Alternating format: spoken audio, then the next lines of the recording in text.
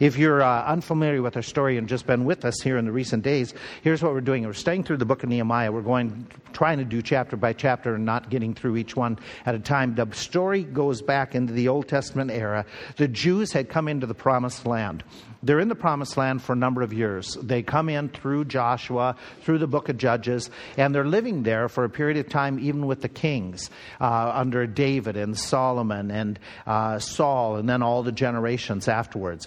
Something that happened in the Jewish history that, again, it plays into the whole story, is that the Jews brought into all of their worship in the Old Testament during that time, even though they had some good kings, they had some bad kings, and every so often they'd get into a lot of idolatry. And in that idolatry, God was offended by it and eventually said, if you keep this up, I'm going to discipline you and take you out of the land. And so the tribes kept on doing this, and they end up eventually both the northern tribe and the southern tribe country end up being defeated by enemies and taken out of the land. There's a period of time that for 70 years they're outside the land. Warren had asked me to just make a reminder that the reason that they're out for 70 years is because remember that they were supposed to every so many years. They were supposed to every 7 years. They were supposed to let things revert. And then every 7 of 7 or 49th year was called the year of Jubilee. And the land was supposed to do what during that period of time? Just laid totally dormant. And they were supposed to just let it refresh, those types of things. Well, they missed 70 of those Jubilee years during this period of time under the kings. And so what happens is God is going to recover his land of rest, and he has them out of the land for 70 years, exactly the number of Jubilee years that they had misappropriated. They had not followed through.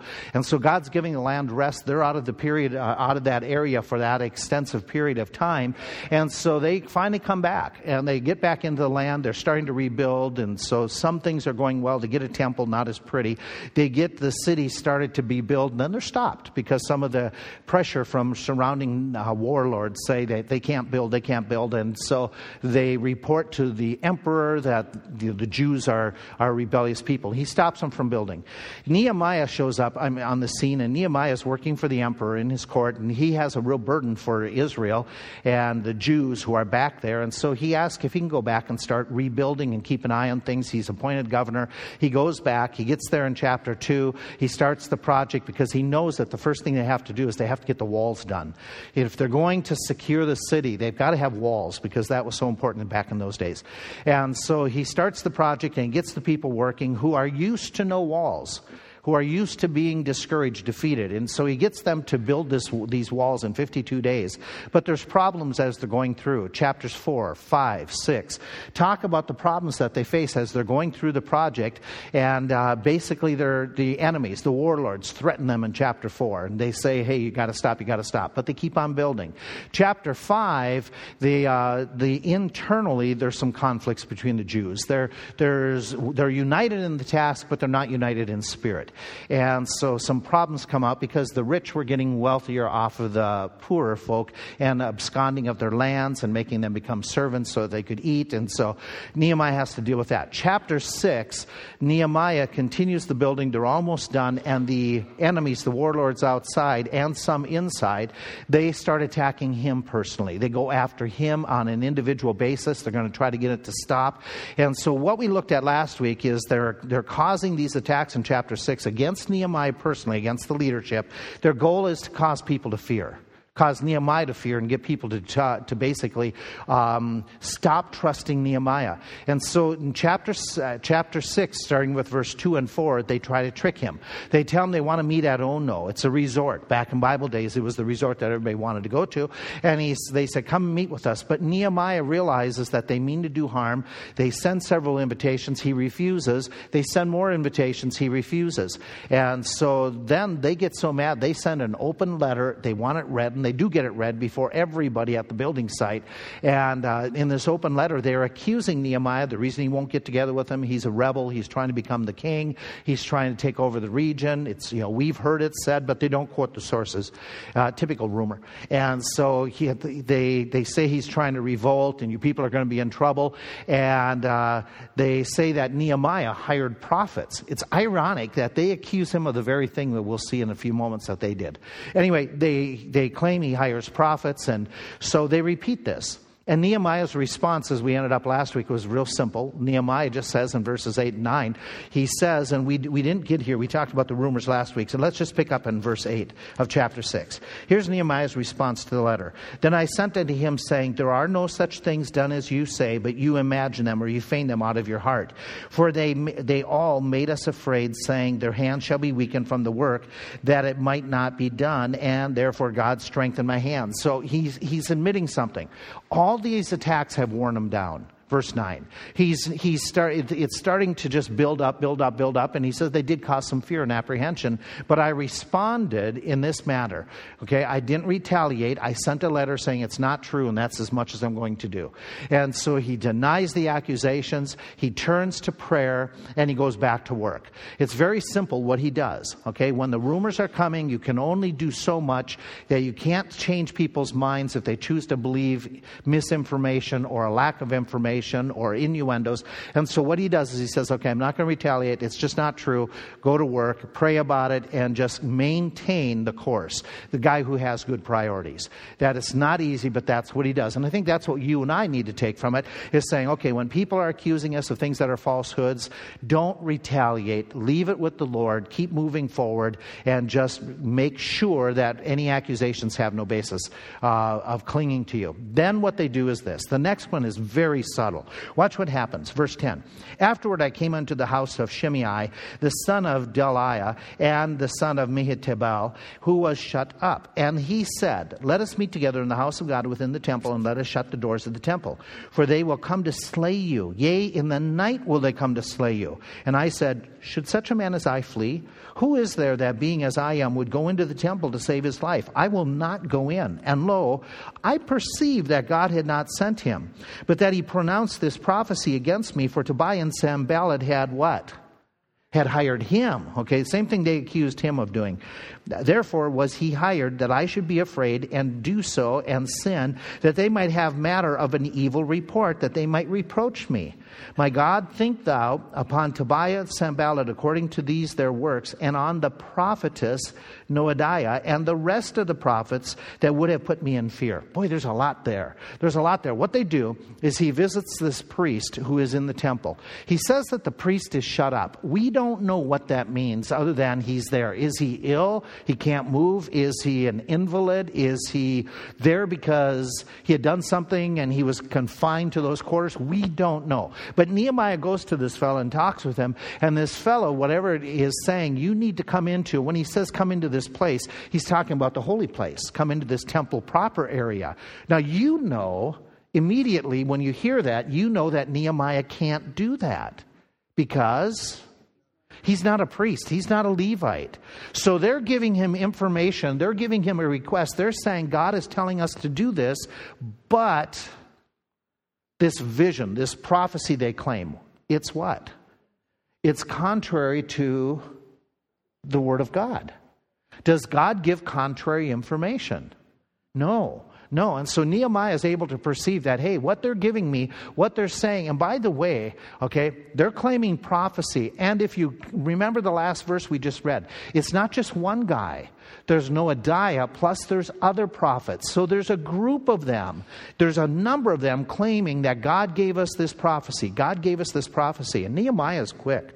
Nehemiah is saying, no, God couldn't have given you a prophecy to contradict himself.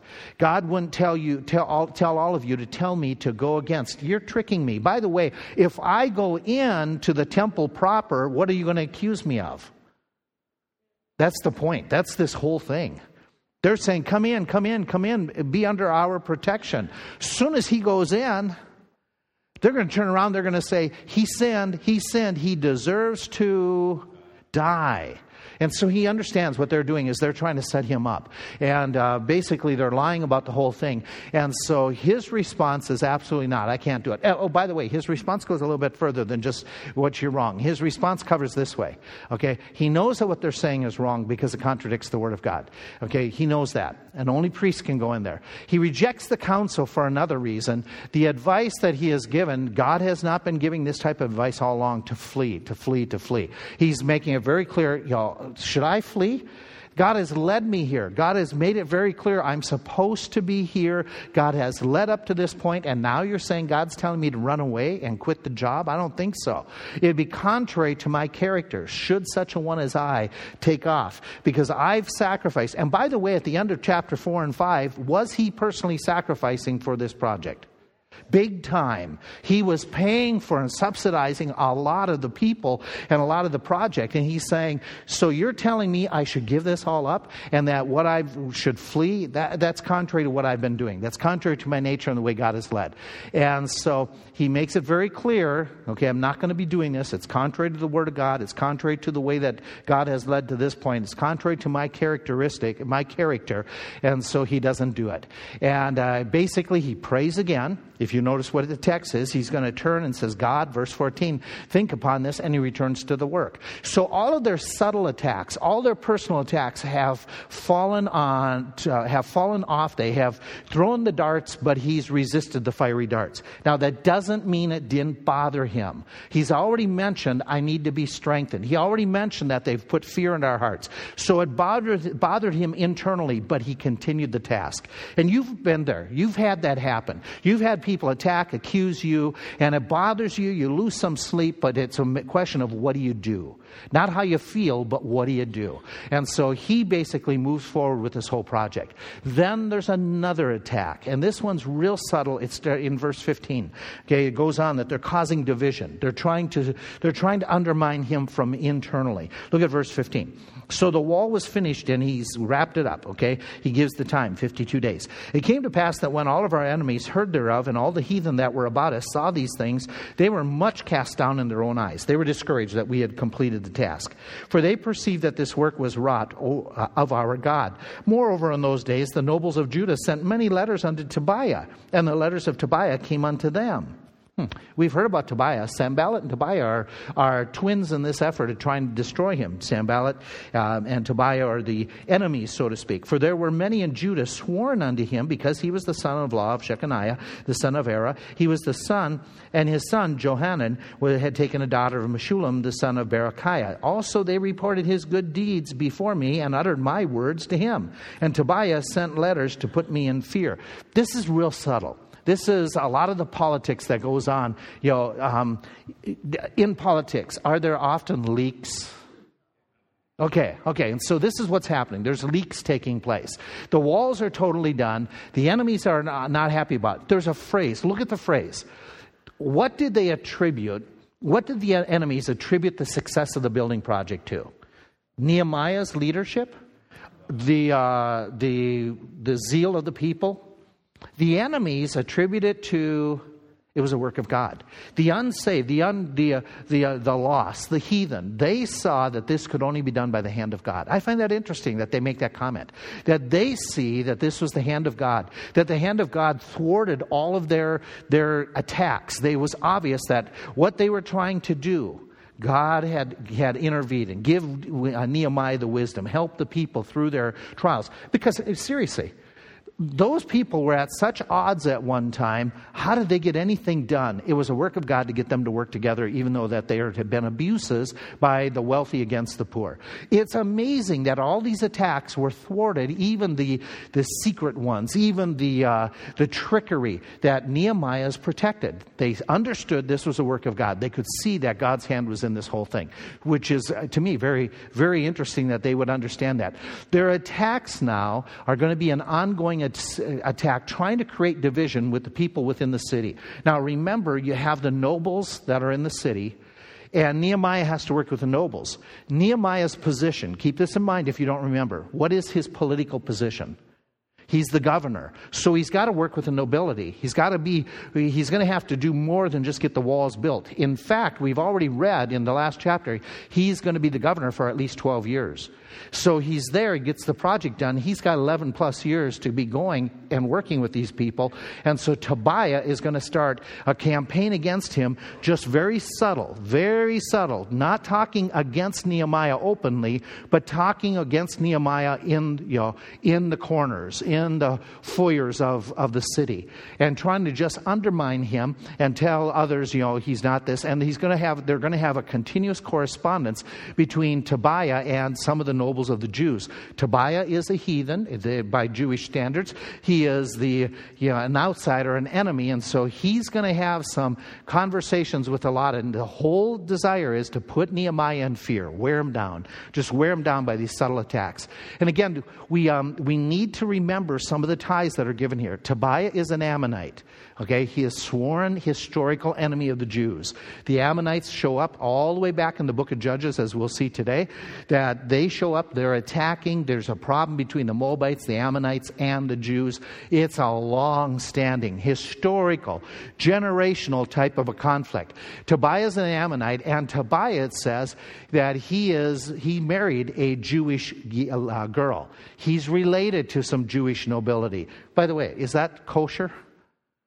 For Old Testament, is that kosher for these Jews to be marrying the Ammonites?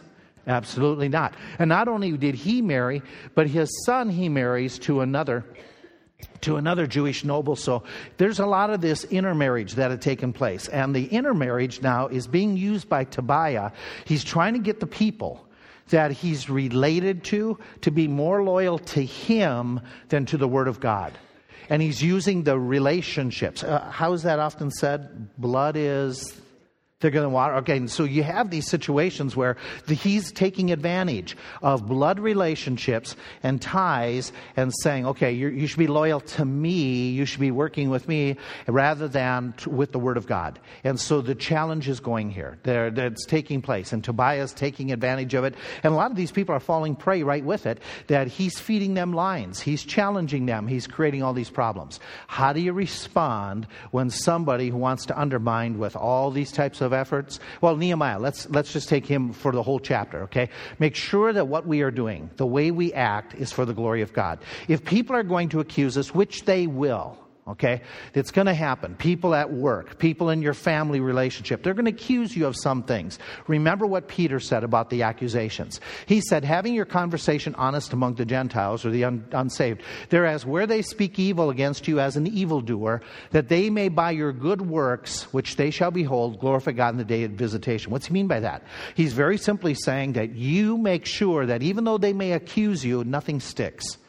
That you are portraying a godly character that they may attack, they may wonder about, but that godly character may make an impact that they might even get born again because you're a consistent witness. He goes a little bit further, having a good conscience, that whereas they speak evil of you, twice in that same book he talks about it, as evildoers, they may be ashamed that falsely accuse your good conversation in Christ, for it is better if the will of God be so that you suffer for well-doing than for evil-doing. So whatever we do, live above board. Make sure that we're like a Nehemiah, that even though people may accuse us and attack us, they may say that you're in it for the money. Your life shows that you're not in it for the money. You're being charitable.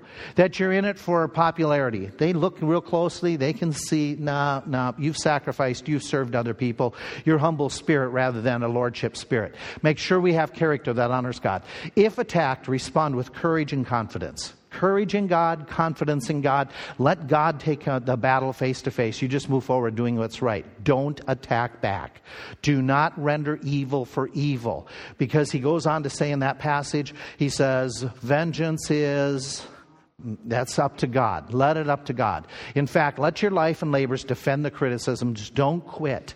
Continue in what God has called you to do. And think of the consequences. If you were to quit, then what would happen, Nehemiah? You're that close to the project. If you listen to them, go into the temple, they accuse you, what's going to happen? The integrity of the entire project is going to be questioned. So what we need to do is not let fears cloud our thinking, which was the attempt. That was the whole goal. It was the satanic attack was to cause fear, to cause people to be fearful of other people's reactions, to cause fear of internal, external attacks. And so remain confident in the Lord. Run to the Lord with your fears and weaknesses at such moment. Nehemiah did time and again. He's saying, okay, strengthen me. They caused us to fear. God, I need your help. I need your help. It's bothering me. I'm not sleeping, but I need your assistance. Evaluate all counsel you are given. Evaluate all counsel you are given by the Word of God. Evaluate the decisions you're going to make by the Word of God. In the middle of pressure, is it easy to react and not act when you're under the gun? Okay, if you're under the gun, make sure you evaluate. By the way, what does it take? What's involved if all of a sudden you're under a pressure situation at work? They're accusing you. They're attacking you. It's false. And they're attacking you and you say, I want to act and not react. I need to evaluate. What does that require you to do? Okay, you got to stop and think. You got to stop and think. And it requires time. It takes a little bit of time. So be cautious, be careful. Use those tools that God has given you, your Bible, your brain, and then some time before you make a reaction. Make sure you give any and all credit to God. Give God the credit, which Nehemiah is clearly going to do, and remain courageous in the face of oppositions. In the face of attacks, in the face of questions, just remain courageous in the Lord, doing what is right, and keep this in mind. If you say, but I've got opposition. If you got opposition for doing what's right, don't be surprised. Okay? Because if you're doing what's right, you will face opposition. Okay, John chapter 15, 16, that he said, whatever they do to the master, they're going to do to his servants as well. So don't be surprised by opposition. It's going to happen. People are going to question, people are going to attack, they're going to accuse. That's part of the nature, part of the life of a believer. So it's going to happen in your life. Okay, here's where we go. We go at a whole new, let me see if I can ask this. We're going to run the credits. How many of you watch a movie, you watch a TV show, do you like to sit there and watch all the credits at the end? What do you normally do? What do you do? You change the channel and find something else to watch, or this is now my snack moment. The credits usually aren't the things that we're unless we have a question about somebody that we want to find out. But typically, we don't watch the credits. Okay, they're kind of the free moment. Nehemiah is going to run credits in chapter 7, chapter 11, and chapter 12. They're all tied together. He's going to run credits, and he's going to list a lot of people. And so you're going to see a lot of names. Just like with those movie credits, our tendency when we start reading a lot of names is to do what with chapter 7, 11, and 12? Skip over them. Okay, part of the reason is we can't pronounce the names. Okay? And so you can laugh at me when I'm making the pronunciations. So if we were to read them out loud together, you would say big name too. Okay. So he's going to give us this. But there's something here. If God has said, run the credits, put the names down, let them be inspired and recorded, there's something that God has in mind for us to learn from that.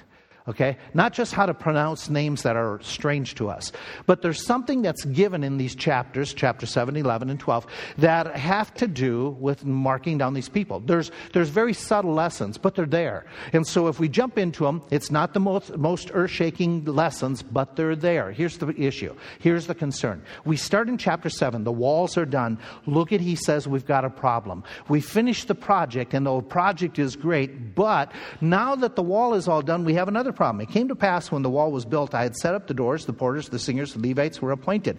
I gave my brother Hananiah, and then Hananiah, the ruler of the palace, charge over Jerusalem, for he is faithful, feared God. I said unto them, let not the gates of Jerusalem be open until the sun be hot, and while they stand by, let them shut the doors and bar them, and appoint watches of the inhabitants of Jerusalem, every one in his watch, and every one to be over against his house. Why? Why is he doing this? Verse 4. Verse 4 gives you the reason. So if we stop there, we would miss it. Now the city was what? Okay, but the people were, okay, they got a problem. They got all this expanse that's secured. But who's going to protect it?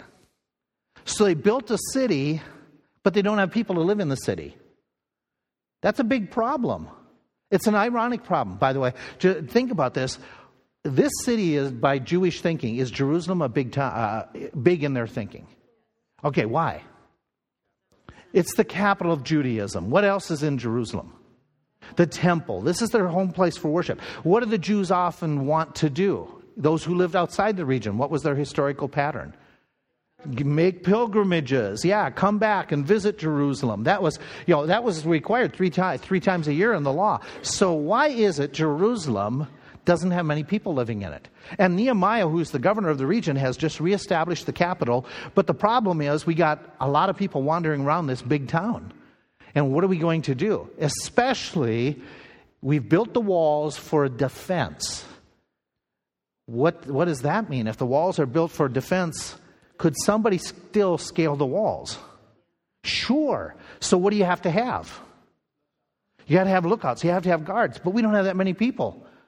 So what are we going to do? And so that's a real problem with him. In fact, he says not only the city is large, but look at the end of verse 4. Something else is a problem in Jerusalem. Even if we got a lot of people living in there, they don't have many houses. Okay, they don't have much there for people to live in. So he's got an economic problem. He's got a population problem. He's got to rebuild the city's commerce. But how are you going to build commerce if there's no safety? If you're a vendor from afar, do you want to go to Jerusalem if there's no security? The answer is no. And so they've got a very practical problem. Okay, the walls are up, but they still need to take care of the operations within the walls. So what he does is he says at the very beginning of the chapter, I need to appoint guards and watchmen. And he sets up a couple of the people, whether it's a repeat, some think it's two different, some think it's the same one, but a repeat. The reason that he chose these folk is not just because of he's my brother, okay, but he says there's a reason why he appointed them. Okay, he's a godly man. So he uses the fact that these guys they fear the Lord. Why would they need them? Well, that's an easy one, because they need some security. Nehemiah can't do anything. He needs security chiefs. Because there's normal community issues. You need police force. Okay, because people. You have enemies outside the city. You got pilgrims traveling to the city with a lot of bandits and people. You need a security system. You need some police. You need a government in place. And so this is very practical, and he's got to deal with it. Okay, he's got the city, he's got the wall, but now he's got to get the people going. So what happens is he says this, first thing I'm going to do, until I get the people in, we've got to close the gates. It was very normal that gates in these cities would be open what time of the day? Daytime. Starting when? Sunup. Okay, because business starts at sunup. Okay, and you keep the gates open until... Okay, Nehemiah changes that. Nehemiah says, I'm going to change that, not coming up at sunup. When does he say gates open? Okay, around noon, the heat of the day. Why does he push off gates being opened? I mean, just think it through. Because the enemies can't get in, so that we're secured and we can regulate this. Because the enemies, if they were going to attack at sunup, where does that mean that they've positioned themselves before that? Real close by. Well, if we're waiting until noon, if they're going to be laying out there, we're going to see them for a period of time. So it's just very simple, very practical that he's doing this, and he's delaying it. And he's doing that because he doesn't have enough guards to keep it going 24/7. It's like a business that says, okay, I want to be open 24/7, but you got to have people. Okay, how many days can you do 24/7? You can't do you can't do a full week of 24/7. So he's being very practical. He's just saying, okay, we got a problem here, and I'm going to take care of it. And then he ends up in chapter 11. By chapter 11, now I give you this figure just to give you an idea how expansive the city is. In chapter 11, he appoints 172 gatekeepers to keep an eye on the gates. Okay, that means you got a lot of people. That means their security is a big thing. And so he starts off until he can get a population in the city. By the way, it's very simple business, very simple church. It's very simple everything. If you're going to do anything, you've got to evaluate your resources. Your resources are typically three things. They're people, pesos, and place. Okay? That is basically finances, the folk, and the facilities. You can have all the intentions you want to do a ministry, but if you don't have the funds, or you don't have the people to do the ministry, or you don't have the place to do the ministry, it doesn't work. Okay, and so it's the same thing that he's got here. I've got now the place. We put that in spot. We've got some funding going. He's going to talk about his funding and the king's funding. But I don't have the people in the city. I got a lot of people available, but a lot of them are outside. They're in the country. We got to do something to populate the city. And we got to have homes. The place, we got to play for people to live. And so until that happens, he's got to secure the gates, only open part of the day. And then once he starts starts getting the people in, he says, okay, we need the beginning of our security system is 172 gatekeepers that we're going to have. And he talks about in chapter 11, as he moves through this problem, how he puts them, he gives them shifts, and he assigns them to be right near their homes. Why would that make sense? Okay, I'm going to put you as a gatekeeper, Marlon. You're going to work at that gate right over here. You live here. You keep an eye on that gate. And your family's living here. So what does that do? Okay, there's incentive. How so? He's protecting his own family. So Nehemiah is real wise in this. He's got limited resources. He gives them tremendous incentive. He says, okay, they've got to take a personal interest in this. And by the way, is it true or false? Historically, most of the times that invasions came and were most successful, they often came from somebody being bribed from within. Okay, and so he's making sure that's not going to happen, okay, that they have reason for it. So he puts these people, gives you a sense of what's going on. Here's his thing, not just securing the city. This is the bigger problem. He took care of a minor problem. It's major, but it's minor. Okay, we got to just shut down the gates. Here's the ultimate problem. We got to populate the city. We got to get people living within the city. Once we get people here, we got more of a workforce. Once we get people here, we've got more commerce. Once we get people here, the economy will flow. And we'll be able to take care of the enemies outside. And they won't be so inclined to attack because there's going to be a larger number they have to deal with. The question that he has, or we have, is why is it that the city of Jerusalem is not well populated at this moment? What's that? The wall was broken. There wasn't security before. What's that? The people have been taken away. Only of several tens of thousands have come back to this region. What else do you know about the city that would make it unpleasant to live in? There's no homes. Most of them have been broken down. What is there that would make it unpleasant to live? Do you remember we've read about it? They said that there was something filling the city. When they were halfway through, there was still much rubble and rubbish. Do you want your kids living amongst rubble and rock? That's not the typical. And they also have a problem going on. They have food shortages within the city. Okay? If you were there and there was a food shortage, where would you probably tend to live? Where there's food, farther away outside the city. Okay, so you have all these reasons here that these people have looked and said, okay, we're not inclined to go there because it's just not a great place. It is not a resort. It is not the Jerusalem you and I think of from David and Solomon and the kings. This is give me a broken down American inner city. Detroit. Okay, Detroit's probably one of those that are big up there because it's right, where there's a lot of problems and a lot of vacant housing. And by the way, when there's a lot of vacant housing, what usually moves in? Okay, so you have more of the undesirable element there. And so that's what they've got. Nehemiah's got to deal with that. And so he's going to say, I got to give people reason to move into the town. We got to clean it up. We've got to get the commerce going. We've got to people aren't going to move in if they don't feel, what's a big thing with people with kids? They got to feel safe. I got to deal with this. These are very practical areas. And so he's trying to take care of it. And what God does is, you read the next few verses, God lays upon his heart, let's take a census. I got to take a census to see what I know, what is here. If you go to chapter 11 and look at the first couple verses there, what he's going to do is he's going to start populating the city. He draws a lot, or a lottery, if you would, to see 1 out of every 10 of those in the area are going to end up moving in. It's interesting, he's the Tirshatha. What's that mean? Give me the English for that. He calls himself the Tirshatha on a couple occasions. It's the governor, okay, he's the ruler. Could he have ordered the people to move in? Yes, he's the governor. He has life and death decisions. But as the Tirshatha, he asks for volunteers in chapter 11. Can some of you volunteer, including nobles? who would have estates elsewhere. And he says, can you move in? A number of people volunteer to move in because they have the vision. Then he casts a lottery system that 1 out of 10 moves in. Josephus gives us the numbers from history that says that the number of people in this region that he was dealing with, and we'll see it in a few minutes. But what he's trying to do is get people to move in on a permanent or at least temporary permanent system to help get the city up and running.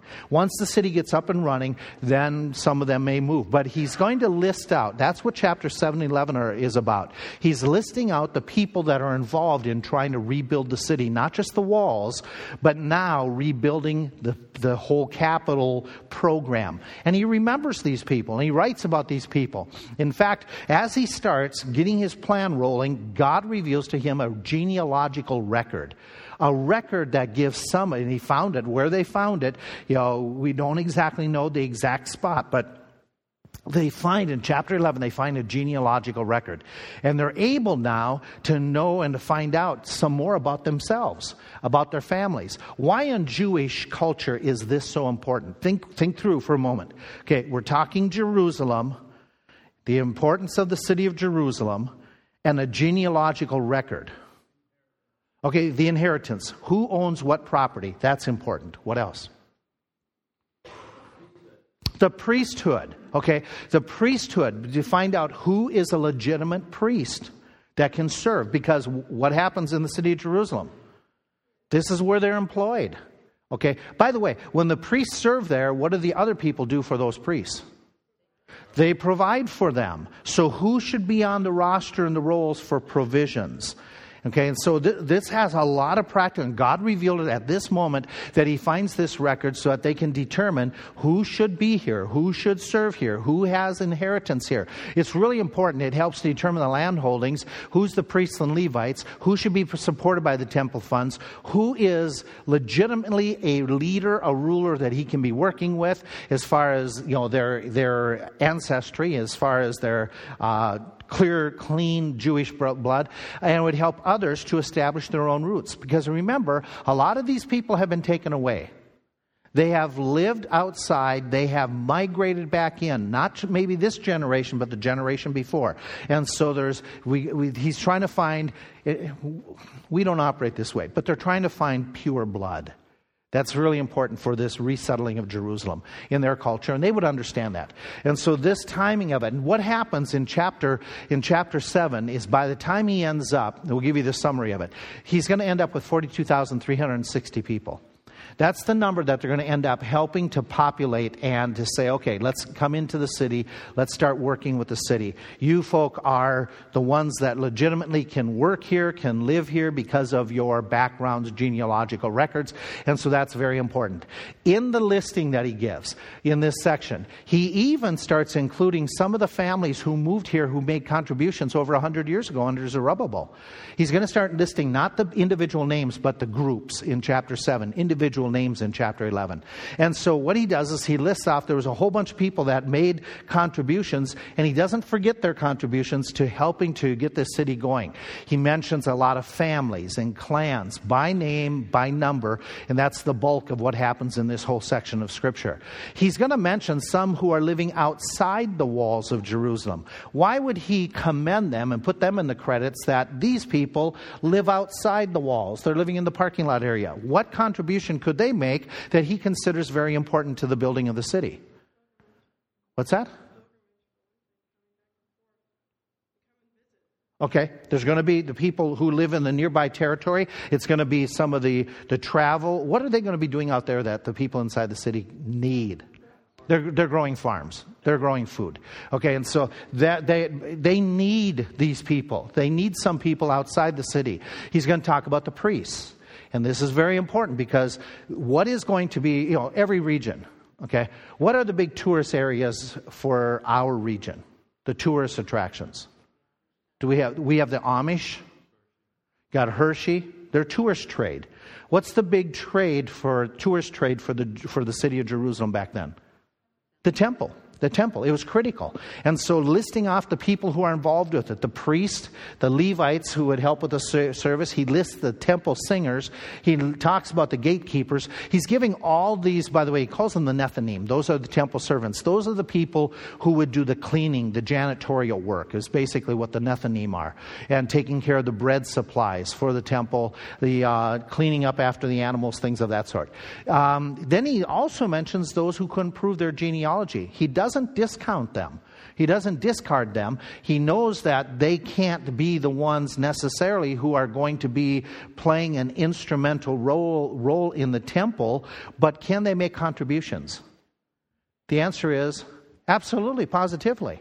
Okay, and he mentions that these people in the credits, okay, they couldn't prove genealogy, but they still had a vested interest in contributing to the work. And he talks about the servants, even the servants of the nobles from outside the region. He mentions them. And then he, in chapter 8, after he's talked about all this genealogy, they hit a feast day in chapter 8. And it's that time of the year they discover we need to celebrate a feast. We're talking about the priests, we're talking about the singers, we're talking genealogical records. And chapters 8, 9, and 10 are basically kind of a shift. Okay, we've talked about getting people ready for a feast. Oh, by the way, a feast day came and we celebrated. Then chapter 11 goes back to, then I return to the problem of populating the city. And so chapters 7 and 11 are together, but there's a parenthesis in there about celebrating the feast that we'll get into next time. What we have from it is this. Nehemiah acknowledged and appreciated the contributions of many, many people. And he acknowledged that. Some who could not prove their ancestry, but he acknowledged they made a contribution. Though they didn't have the same positions, they still made effort and helped. He was one who protected the integrity of the worship center. By Jewish rule, they had to prove genealogy in order to be involved in that worship practice. And so he valued the integrity of worship. It wasn't just they wanted to be there and they had a good heart. They had to also have the family background. That was by their law that they had to go by it. And he appoints people not just because they're related. He appoints people based upon what was their relationship, what was their character like, how was it between them and God. That relationship was critical. And so he goes on in chapter 11. Chapter 11 picks up the theme. And in this theme, as it develops, he starts talking about the different people. And he lists out the people who volunteered to live in the city. Then they cast the lots. 1 out of 10 is mentioned in chapter 11. Josephus tells us that the population surrounding this central area was at that time about 1 million people. That's quite a few people that have been back there now. And so Nehemiah is shooting for basically 100,000 people to populate the city and to keep it going. Now, some of them would be going in and out of the city like the Levites, but that's his goal. He knows what he needs. And so Nehemiah doesn't order it, but then he talks about all these different people. And so the bulk of the chapter, of chapter 12, lists out those who and the numbers of those who were in the city, what some of them did, and he lists a lot of names. And it's kind of a repetition of chapter 7, except for it gives some very clear specifics. And so some who lived outside the city would contribute. The bottom line is that he says that all these people had a role. They were different in their roles, but they made a difference. The point I want us to catch and conclude on this. Not everyone was required to live in the city. Okay? But they still had an important role. Can we make an analogy to that? Does everybody in the body of Christ have the same job? No. But do they make contributions? Yeah, we don't have to do the same things. We just don't have to be doing the exact same job. We don't have to be in the exact same ministry. Okay? For some of you, music's your thing. For some of us, music is not our thing. Okay? But so who makes a bigger contribution? You can't go that way. You can't say that. We can't say, okay, if I'm involved in this ministry, everybody should be involved in the same ministry I'm involved in. Not true. Not true. Not everybody had to live within the city walls. And so they made contributions with a wide variety, and I think God in his wisdom is giving Nehemiah practical information to help him to get this city up and running. It's one thing to rebuild it, but what good is it if they build it and they don't come? Okay? He wants them to come. He's got to provide all this. So Nehemiah and his leadership is just outstanding what he does in this area. Let's stop. Let's pick up next week from there and talk about some practical areas about that listing of some of the specific details he gives.